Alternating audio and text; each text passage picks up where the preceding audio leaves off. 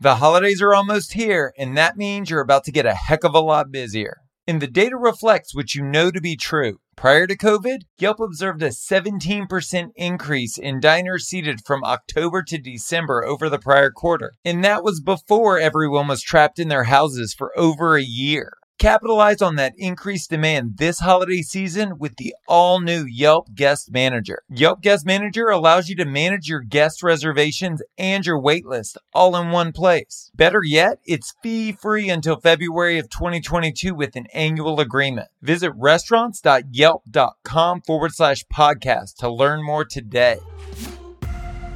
Welcome to Restaurant Marketing School.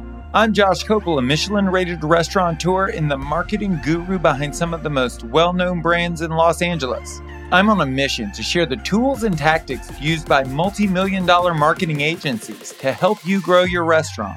Join me daily to get a marketing tip you can use in your restaurant today. Everyone wants to know how to make an extra $5,000 on a Monday. That's the pot of gold at the end of the rainbow, right?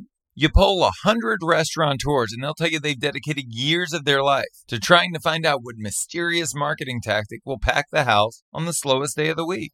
But maybe we've been trying to find the answer to the wrong question. What if we remove the day of the week from that sentence?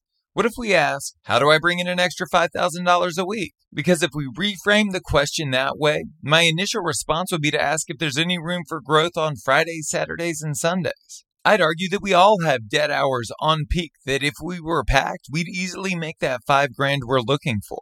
Here's the problem with Mondays. To get someone into the restaurant, we must alter their behavior. We're not convincing them to come to our restaurant. We're convincing them to put on pants, to leave the house, to get in the car, and then to come to our restaurant. That's a tough sell. But when we focus on increasing on-peak business, the ask is much easier. We're simply trying to convince people that are already out to choose us. And that's a much easier sell. So what if we focus on running promotions on peak to fill those dead weekend hours? And it doesn't need to be discounts. It can be experiential, like bringing in a band.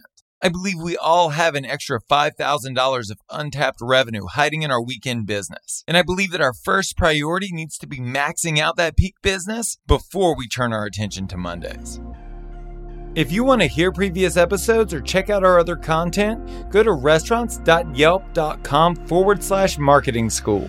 Thank you so much for listening to the show. You can subscribe wherever you get your podcasts. While you're there, please leave us a review. I'm Josh Kopel, and you've been listening to Restaurant Marketing School.